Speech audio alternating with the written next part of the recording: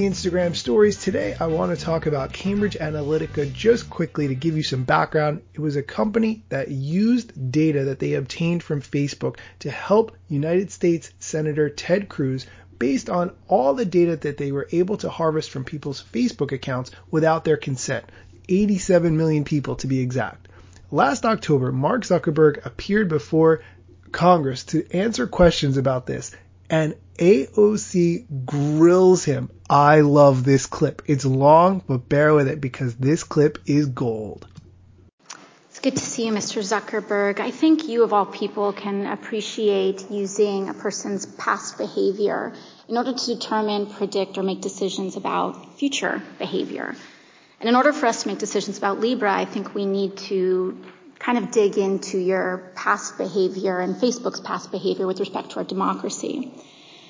Mr. Zuckerberg, what year and month did you personally first become aware of Cambridge Analytica?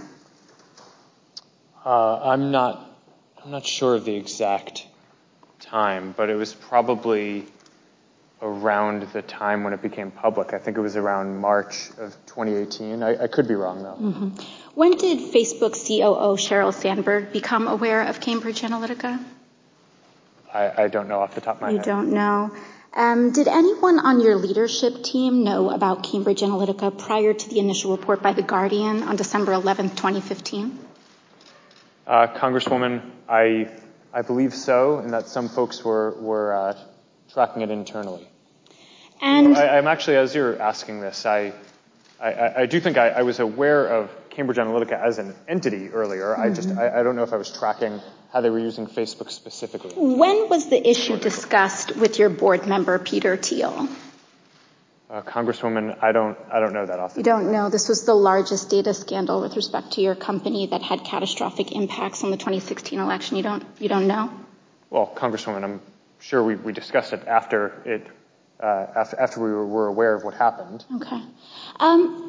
You announced recently that the official policy of Facebook now allows politicians to pay to spread disinformation in 2020 elections and in the future. So I just want to know how far I can push this in the next year. Under your policy, using census data as well, could I pay to target predominantly black zip codes and advertise them the incorrect election date? No, Congresswoman, you couldn't. We have, even for these policies around the newsworthiness of mm-hmm. content that politicians say and the general principle that I believe that... But you said you're not going to fact check my ads. We have, if anyone, including a politician, is saying things that can cause, that is calling for violence or could risk imminent physical harm or voter or census suppression mm-hmm. when we roll out the census suppression policy, we will take that content down. So you will, there is some threshold where you will fact check political advertisements. Is that what you're telling me? Well, Congresswoman, yes, for specific things like that, where there's imminent risk of harm. Could I run ads targeting Republicans in primaries saying that they voted for the Green New Deal?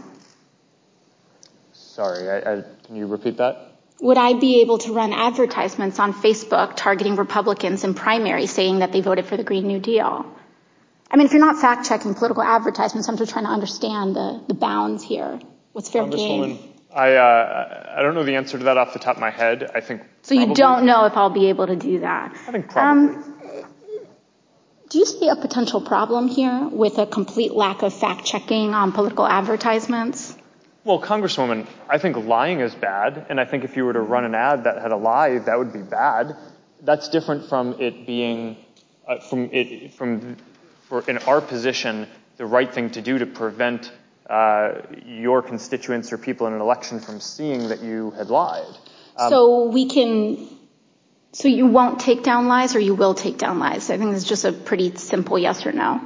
Congresswoman, I'm not talking about spin. I'm talking about actual yes, in most cases, in a democracy, okay. I believe that people should be able to see for themselves what politicians that they may or may not vote for so are you saying, won't take them their down. Character for themselves. So you won't take. You may flag that it's wrong, but you won't take it down. Congresswoman, it depends on the context that it shows up. Organic post ads, the treatment is a little One more question. In your ongoing dinner parties with far-right figures, some of who advance the conspiracy theory that white supremacy is a hoax, did you discuss so-called social media bias against conservatives, and do you believe there is a bias? Congresswoman, so I don't remember everything that was in the question. That's all right. I'll move on. Can you explain why you've named the Daily Caller, a publication well-documented with ties to white supremacists, as an official fact-checker for Facebook? Congresswoman, sure. We actually don't appoint the independent fact-checkers. They go through an independent organization called the Independent Fact-Checking Network that has a rigorous standard for who they allow to serve as a fact-checker. So you would say that white supremacist-tied publications meet a rigorous standard for fact-checking?